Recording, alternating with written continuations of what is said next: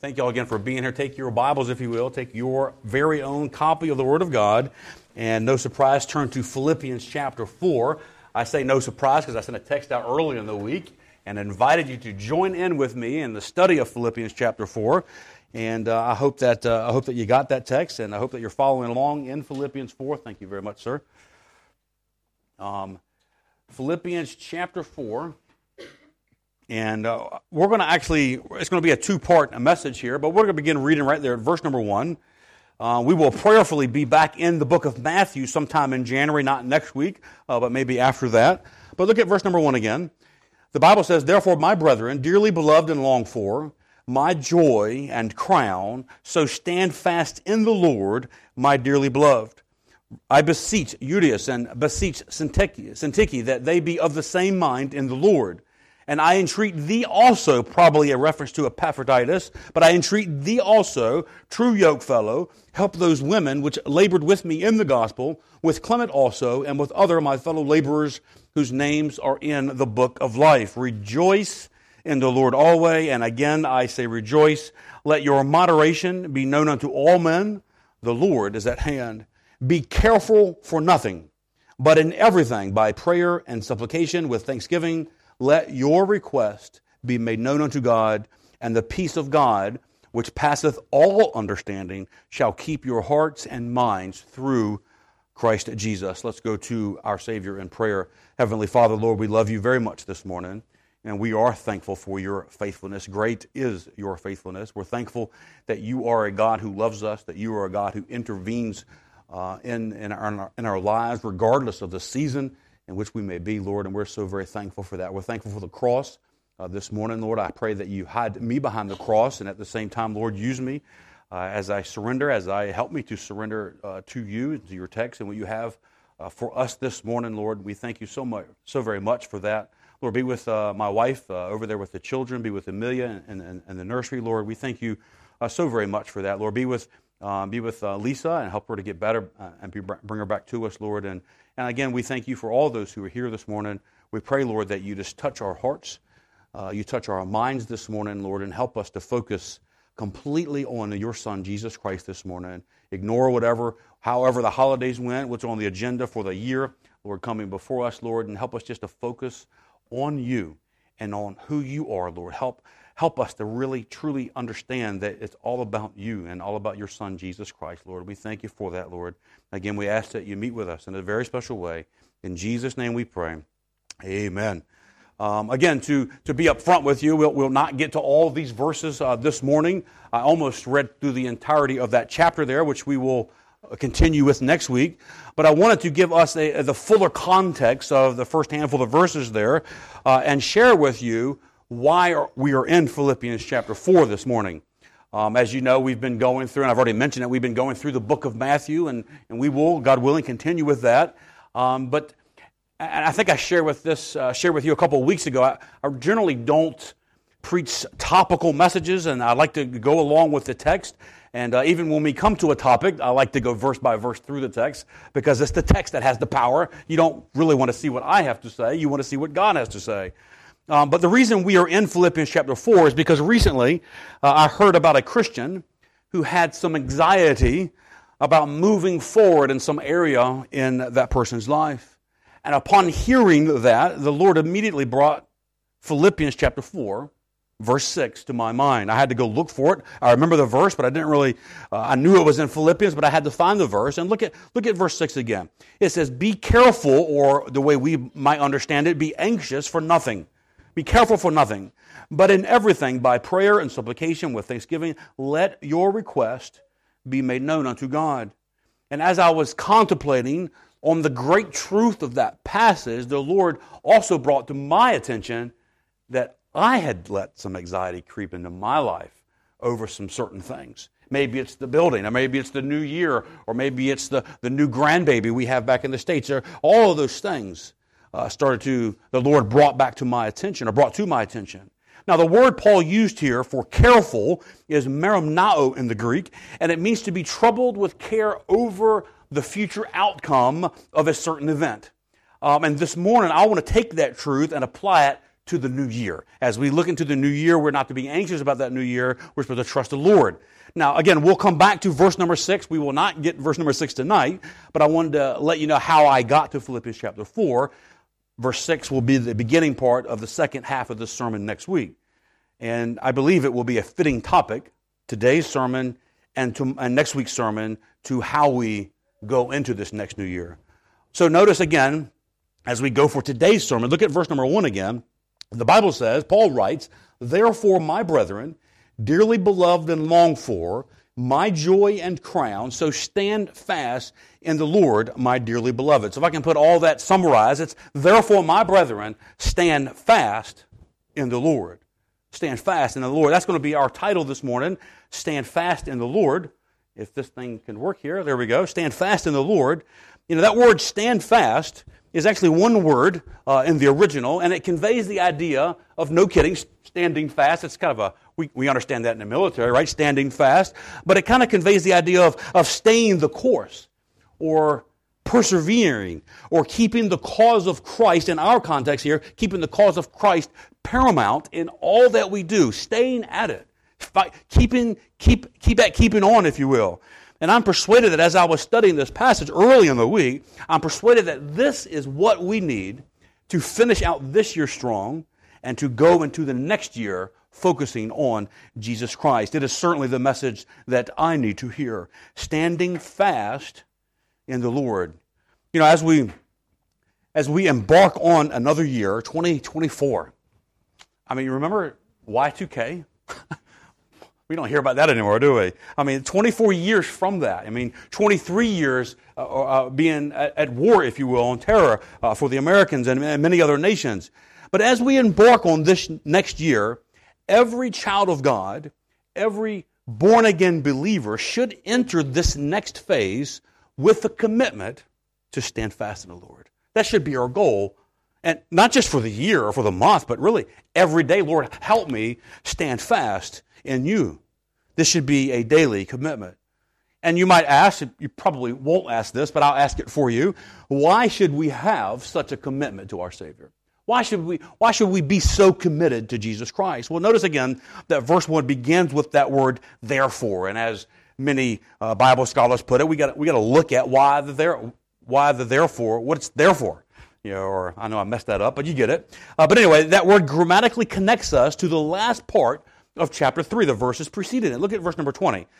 "For our conversation is in heaven, from whence also we look for the Savior, the Lord Jesus Christ, who shall change our vile body, that it may be fashioned like unto his glorious body, according to the working whereby he is able even to subdue all things unto himself." Friend, there's enough in those two verses for us to be completely sold out for Jesus Christ, for us to be all in. And we'll talk just about a handful of them, but there's ample just in these two verses, and the Bible, no surprise, is filled with many, many verses, right? But just in those two, we see enough.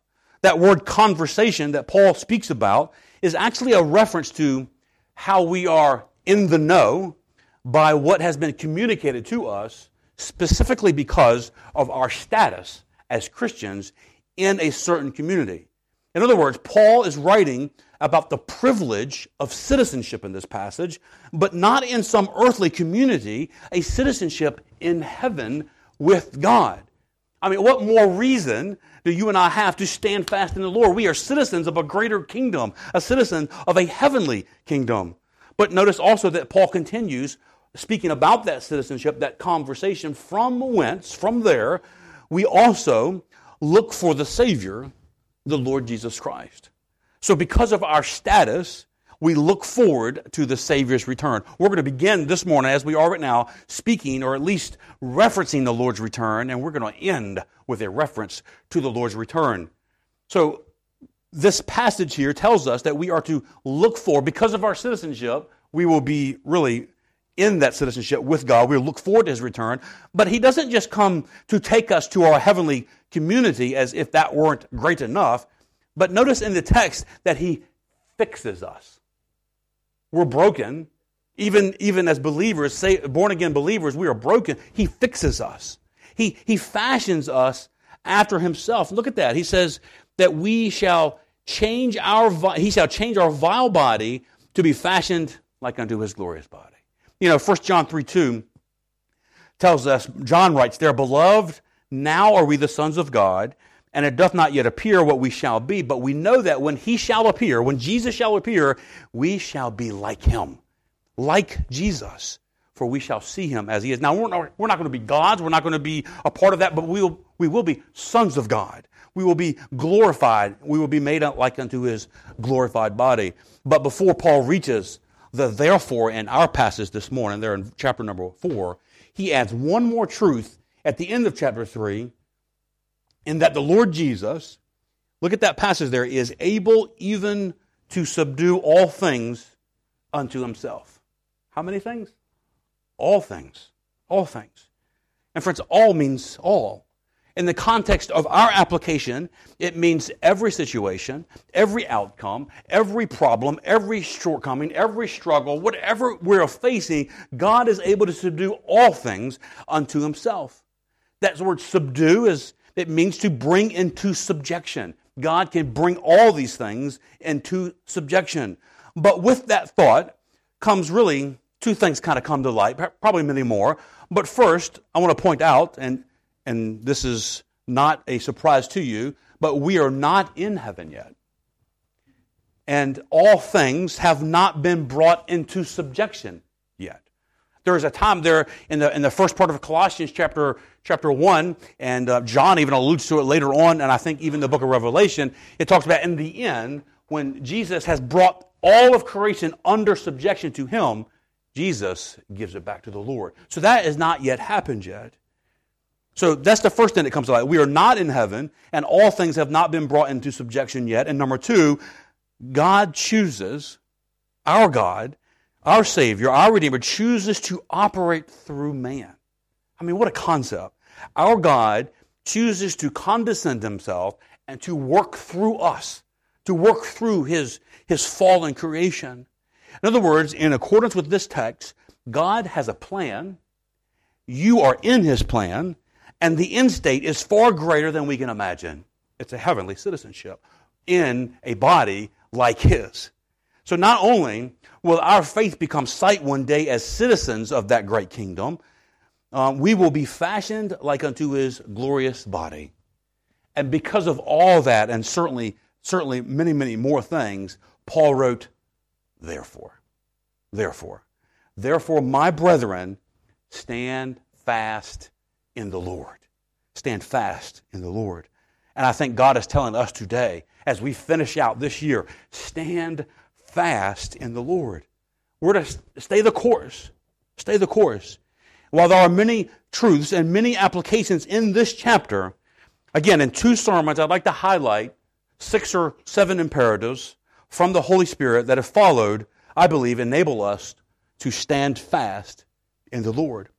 I know I just said 2 sermons. I won't preach them both today. I promise.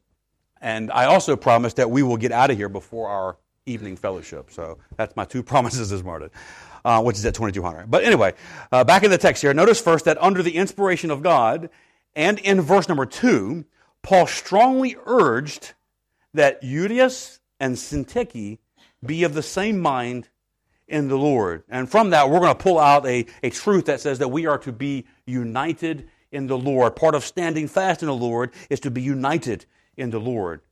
Now, these are actually 2 women in the text, and apparently they had such a falling out between each other that news of their conflict had not only reached the Apostle Paul, who was in prison. I mean, can you imagine? I mean, he's there in prison, he's down at the bottom, whatever it may be, and, Luke maybe comes to him, he's like, have you heard about these 2?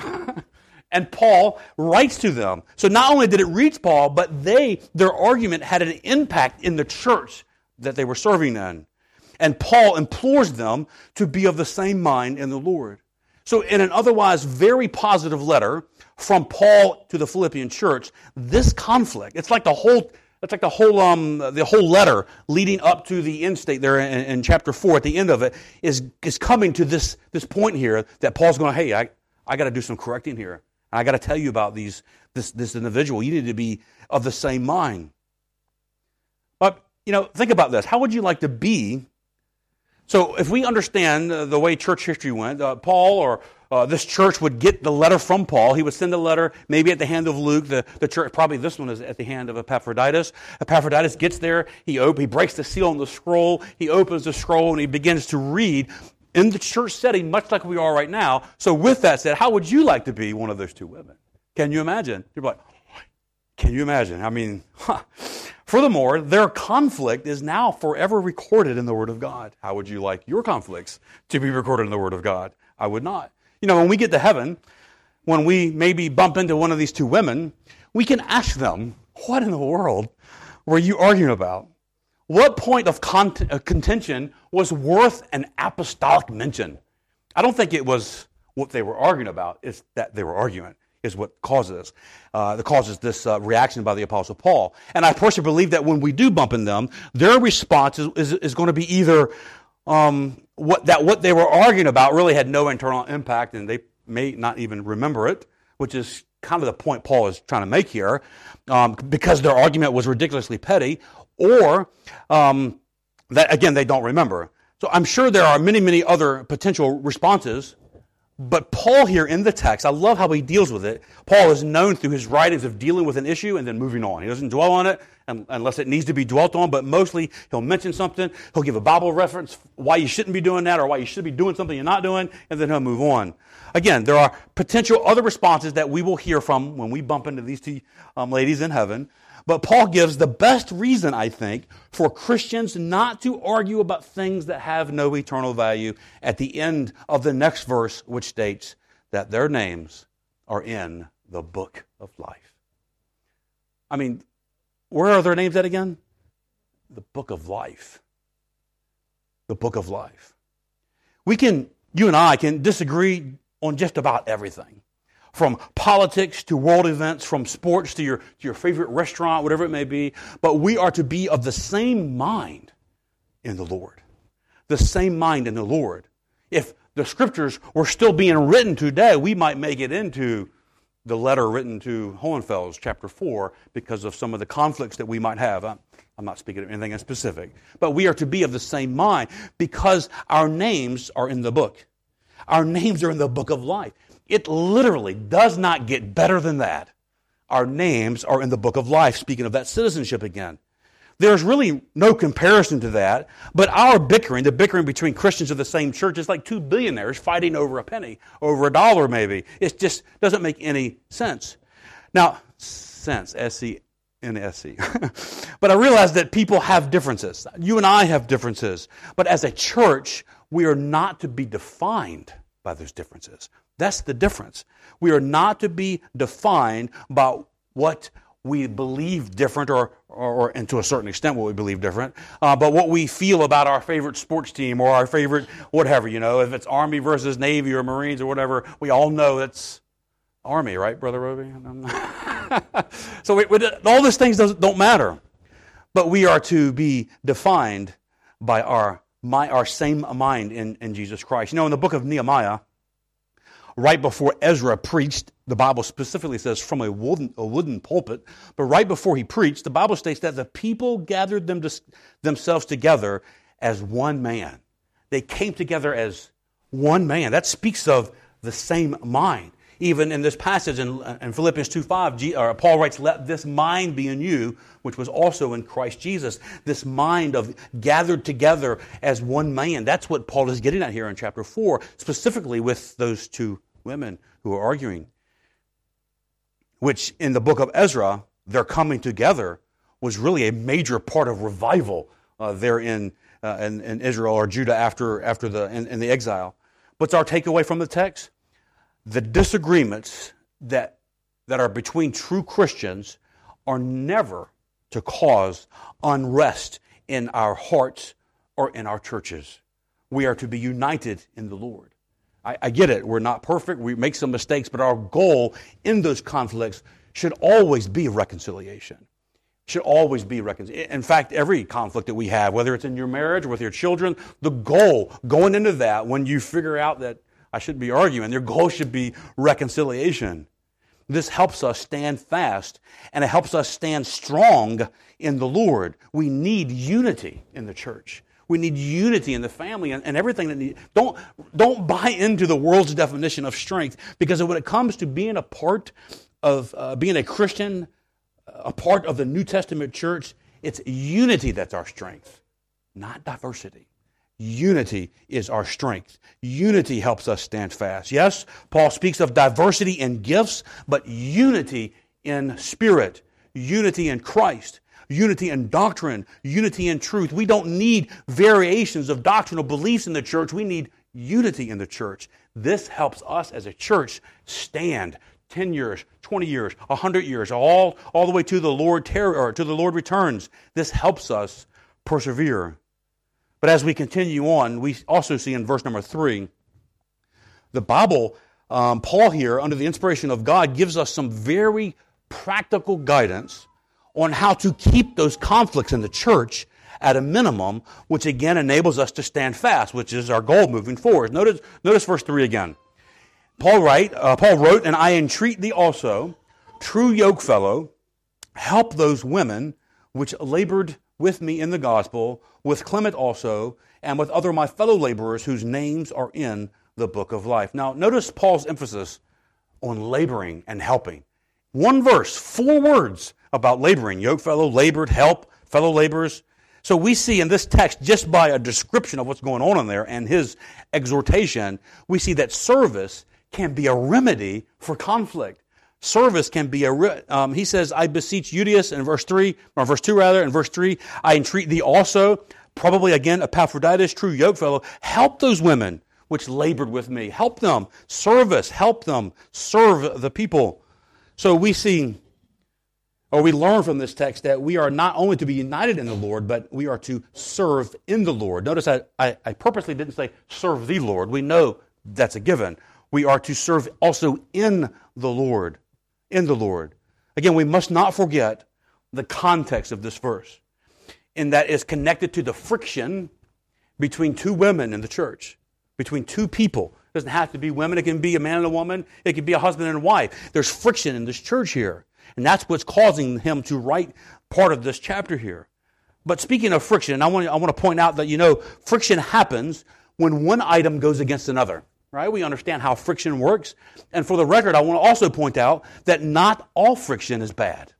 Not all friction is bad. The Bible states in Proverbs 27:17 that iron sharpeneth iron, so a man sharpeneth the countenance of his friend. So if you can take your mind's eye, if you will, and imagine a knife being sharpened on a stone or maybe a file, it causes friction resulting in a sharper edge. But the secret, if we can add humanity to each one of those items there, the secret to reaching the end state of a sharp knife is that the blade and the stone have a desire for the same outcome, right? They both want the blade to be sharpened.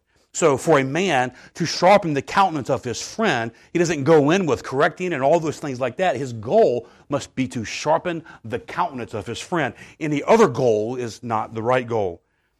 For Christians, our goal is Jesus Christ.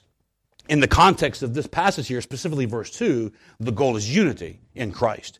But here in verse 3, I would argue that the goal is service in the Lord, service in Christ.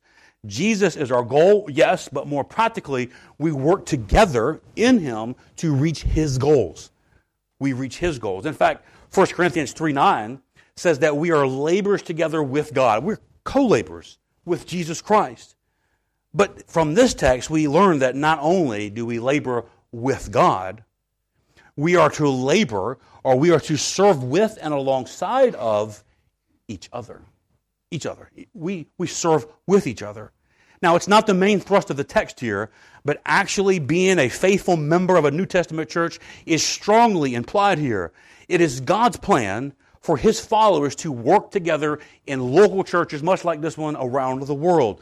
Euodias and Syntyche would not have been encouraged to move forward if they were not a part of the Philippian church. They would not have the spiritual growth that we can assume happened from this text here. The relationships that you and I have at church should be strong relationships. They should be close relationships. They should be like a bond between brothers. Notice the first word there in verse number 3 that speaks of a combined service in the Lord in God's church. He says the word yoke fellow. Yoke fellow. Now, that word in itself has some strong implications, yes? I mean, do we wear yokes? No, we don't wear yokes. We're not oxen. We don't. But that's the context he's trying to, or the point he's trying to convey here. We are yoke fellows. Strong implications here. That word means to be united by the bond of labor. United in the same cause. That's what Paul is trying to say here, or is saying. And by definition, we as members of his church are all, believe it or not, are all yoke fellows together in the service of the Lord. And as a yoke, you can see if you're not all going the same direction, it's quite difficult. We all need to be in unity, being yoked together in the service of the Lord. Jesus designed his church, even this church, to be filled with baptized believers yoked together in service to him. This ministry, Hohenfels Baptist Church, is a shared burden purposed to bring great glory to Jesus Christ. We are yoke fellows together. I enjoy being a yoke fellow with you, being in the service of our Lord together. You and I all together have the shared burden to maintain a gospel witness here in this community and even around the world beyond our community. We serve God together. It's greater than Uncle Sam. It's greater than wherever you work at. We serve God together. We serve Jesus together. That needs to mean something to us. And the greatness of that truth here, this wonderful truth, is no doubt what led Paul to pen the next verse, which states, rejoice. We serve God together. Rejoice in the Lord. Always, and again, I say rejoice.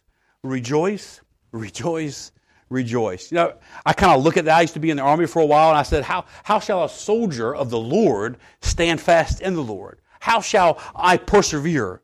Well, we must have the same mind in the Lord, and we must be united in our service to the Lord. And here in this text, verse number 4, we see that we are to rejoice in the Lord.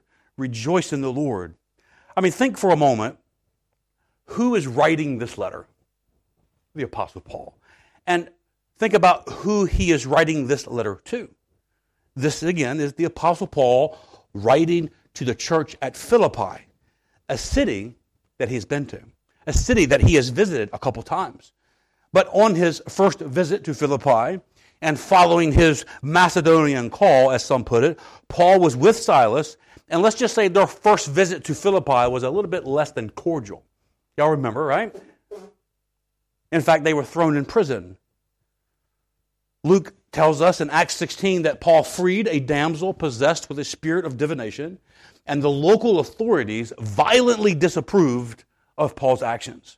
Acts 16:23 states that they laid many stripes on Paul and Silas, and they cast them into the prison, and they cast that jailer there to keep them safely, which down in the deepest part of that prison, which means, I guess we would call that maximum security. You know, my son actually is a prison guard on death row there in Nashville, Tennessee, at 19 years old. Mind-boggling, I know, I don't understand that. But it doesn't seem to bother him too much. And the way they secure those, they're up on another floor. You have to get through like 3 or 4 different entryways to get there. Paul was secure, let's just put it that way. He was in a maximum security prison there in Philippi, the best they could probably do to keep a man from getting away. And on top of that, he was beaten and so forth. So there they were, if you can imagine, in the darkest part of that prison in Philippi, beaten nearly half to death, probably tired, hungry, thirsty, and in severe pain, a condition that probably most of us can't even fathom. Do they complain? No. Do they play the victim card? No. Do they wallow in their self-pity? Not a chance. Acts 16:25 says that at midnight, Paul and Silas prayed and sang praises unto God. I don't know about you, but if I followed the Macedonian call, if you will, there I am in Tennessee following the Lord to bring him here, and within a couple of days I find myself in a Bavarian prison, you know, I'd like to say that I would stand up and sing praises at midnight or whatever time it may be, but we know from the Scriptures that this is exactly what Paul did. And we know the rest of the story. God sent an earthquake to that prison, and it broke the chains loose from the ground. And through their rejoicing, that jailer believed and received Christ as his personal Savior. that jailer, along with his family, was no doubt in the audience. In my opinion, if he was still alive, was probably still there when this letter was being written or read to the people. Can you imagine? Some 10 years later now, that jailer there with his family whom Paul baptized and led to the Lord and baptized. I think we can be sure that when that jailer heard that Paul wrote that we are to rejoice in the Lord always, he knew that Paul meant what he wrote. He probably remembered a few years back seeing Paul by the light of a torch, leaning maybe on one leg and blood dripping down from his feet and maybe with a busted lip and a black eye, singing praises to the Lord. And on top of all those memories, the very letter being read by Epaphroditus there in that congregation probably smelt like it came from a prison because that's where it came from. So Paul rejoiced in a Philippian prison, and he was currently rejoicing from a Roman prison.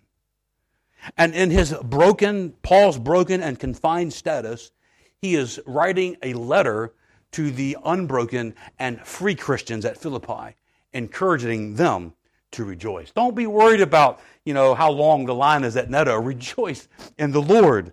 Rejoice in the Lord.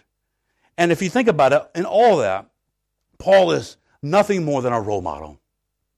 For it is Christ that Paul patterned his life after. It is Christ that we should pattern our lives after, who for the joy that was set before him endured the cross.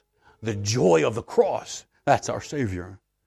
And right before Paul penned verse number 4, he wrote about those names in the book of life. Friends, there is nothing in this world that we should allow to steal our joy in the Lord. Don't let the world take it from you. Paul wrote in Romans 8:18, I reckon that the sufferings of this present time are not worthy to be compared with the glory which shall be revealed in us. Don't let the circumstances of this world take the joy of the Lord from you. Paul says, rejoice in the Lord always, and he means always. God, through him, means always. And again, I say rejoice. Rejoice, rejoice, rejoice. Praising God, practically speaking, keeps our focus on God, off the circumstances, but it keeps us on God. If you and I have any desire to finish this year strong, if we have any desire at all to stand fast in the Lord going forward into the next year, choose to praise God. Choose to praise God as the first response to all of life's ups and downs. Praise God. Praise God. And without a doubt, this will keep us on the right path. It will keep us standing strong. But no surprise, Paul doesn't stop there, does he? Notice again verse number 5. Which will be our last verse this morning. But he says, let your moderation be known unto all men. The Lord is at hand. So very simply, I'm going to pull the word right out of the verse there. We are to be moderate in the Lord. We are to be moderate in the Lord. Now that word Paul uses for moderation is closely related to gentleness. It's actually, if you ever studied Greek's concordance and stuff like that, and they got the G's and the numbers, it's one number different from gentleness and meekness and mildness and so forth. But it has a nod towards what is considered appropriate. In this aspect, it means not to be abrasive. So this verse, I want to point out this morning that it's not a proof text against legalism. It's not a proof text to not follow the letter of the law. God most definitely wants us, even demands us to live holy lives, which the latter half of this chapter tells us very clearly. So in other words, by writing, let your moderation be known unto all men, Paul is not arguing against being what we might call an extreme or a radical Christian today. And how do we know that? Well, number one, in context, he is dealing again with a current conflict, and he's using that conflict as a springboard to talk about our behavior, not just in that conflict, but all the time among all men, right? And number two, we would probably consider all of the apostles radical today. We would probably look at their lives, well, they're all too radical for us today. They would all be strong or far right or whatever you want to call that, far left. I don't know how you want to understand that, but they would all be radical to us today. So that's not what he's talking about. And if you think about it, holiness today among godly men and women tends to be intimidating, or at least that's the word I can use, to those who don't share those same standards or commitment to holiness. And instead of being an example, they are mocked as ignorant or legalism or radicals. We ought to follow the book regardless of what the world thinks of it. Paul's moderation here is actually not a reference to Christians living too holy. It's a reference to the spectrum of their behavior. It's a reference to the spectrum of their attitude. It is a plea for Christians to have a moderate attitude in all things before all men, even an imperative. In other words, Christians are to be, if I can put it this way, level-headed and emotionally stable. That's what Paul's getting at here. We are not to lose our composure. We are not to give in and say or do things that we know that we should not say or do. We are to be sober-minded, and we are to exercise self-control at all times. And by self-control, I mean that we are to take charge of me, all of me. I'm to take charge of self. We are to be in complete control of self and then surrender that self to Jesus Christ. You cannot surrender that which you do not have control over. Take control over all of yourself and then surrender that, and that's how we get to be moderate in all things. In fact, the word used for moderation is also closely related to the word forbearance, or to surrender, or even submission. We could really and truly read that verse as, let your submission to Christ be known unto all men. Now, this doesn't mean that we are not to have emotion, for Jesus himself wept. He got angry once or twice, and he was a firm and stern preacher of the word, but that our emotions are to be moved by truth and not by noise. Things that matter to God should make us happy, sad, stern, or angry, not things which have no value before God. We are to choose to be sad, choose to be firm, choose to be angry, and not let the circumstances choose our response. Many today, even Christians, go through life as if we were living in a pinball machine. This thing happens and this thing. We go from emotion to emotion, bouncing from one event to the other. That's not what it means to let your moderation be known unto all men. James chapter 1, verse 6 says, he that wavereth is like a wave of the sea, driven with the wind and tossed. And speaking of that wavering man, he continues in verse 7 and 8, let not that man, that wavering man, think that he shall receive anything of the Lord, because a double-minded man is unstable in all his ways. Friends, the winds of life are not to drive us as if we had no direction. We have a direction.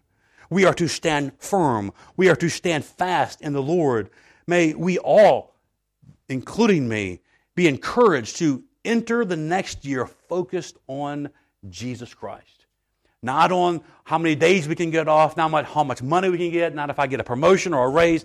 Jesus Christ. He is the key to a successful standing firm into the next year. May you and I be anchored in the rock of our salvation, and let the steadfastness of that anchor, so I'm going to say that again, may be anchored in the rock of our salvation, and let the steadfastness that anchor provides be projected through every area of our life for all men to see. Why? Because at the end of verse number 5, Paul wrote, the Lord is at hand. The Lord is at hand. Put differently, let all men see your moderation, because the return of Christ is near. We may not be able or even willing to reach everyone around us with the gospel verbally, but our demeanor will often go further than we expect. It often goes way further than we expect. And the last half of that verse there, in verse number 5, makes the first half of that verse evangelistic. Right? The Lord is at hand, and you might be the only gospel some people come in contact with. Your behavior might be the only gospel they get a glimpse of. Many have heard the story of John Wesley. Anybody heard of John Wesley before? English preacher back in the 1700s. Well, he was a man whom God used greatly in the American colonies before the Declaration of Independence. You may not have heard about the Moravians. Maybe you have. But during that era, a large population of Christian Moravians, which is right across the Czech border here, Christian Moravians volunteered themselves into servitude among the merchant ships which traveled the world with the complete goal to spread the gospel. Can you imagine? I surrender all that I am to work for you for the rest of my life so I can go from city to city to city to city on these merchant ships telling people about Jesus Christ. Well, John Wesley was on board one of those ships, and he was headed to America thinking he was spreading the gospel. This is from his own writings. And they hit a life-threatening storm on the ocean there, and most of the Englishmen, even the professed Christians in there, most of them greatly feared. And many of them panicked that they were going to die. It's even said that some Englishmen brought a baby to John Wesley. Hey, baptize him because we might die. Obviously, that's not what we do here, but that's kind of it kind of gives you an idea of how fearful they were. Well, the Moravians were not fearful. They were calm. In John Wesley's own writings, he said that even the women and the children on the boat were not visibly afraid of the storm. Many were singing praises as the waves were coming over as they served the shipmaster during the storm. And Wesley was deeply moved by their moderation, and he directly attributes that event to his upcoming conversion to Jesus Christ. He said, they showed me that they had a faith in God that I didn't have. And again, he directly attributes his own coming to Christ to this very event. You know, it may or may not be God's plan for you to sail the seas as a slave in order to spread the gospel message. Probably not.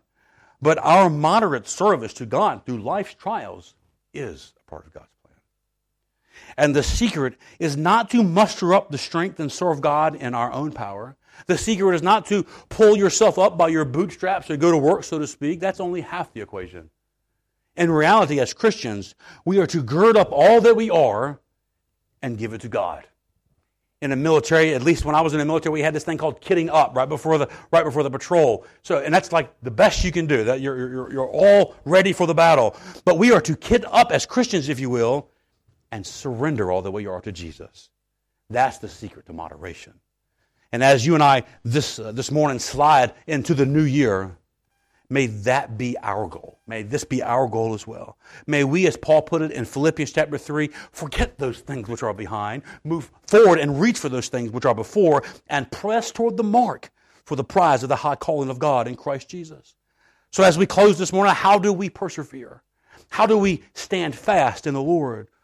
We let our moderation be known unto all men, for the Lord is at hand. We rejoice in the Lord always.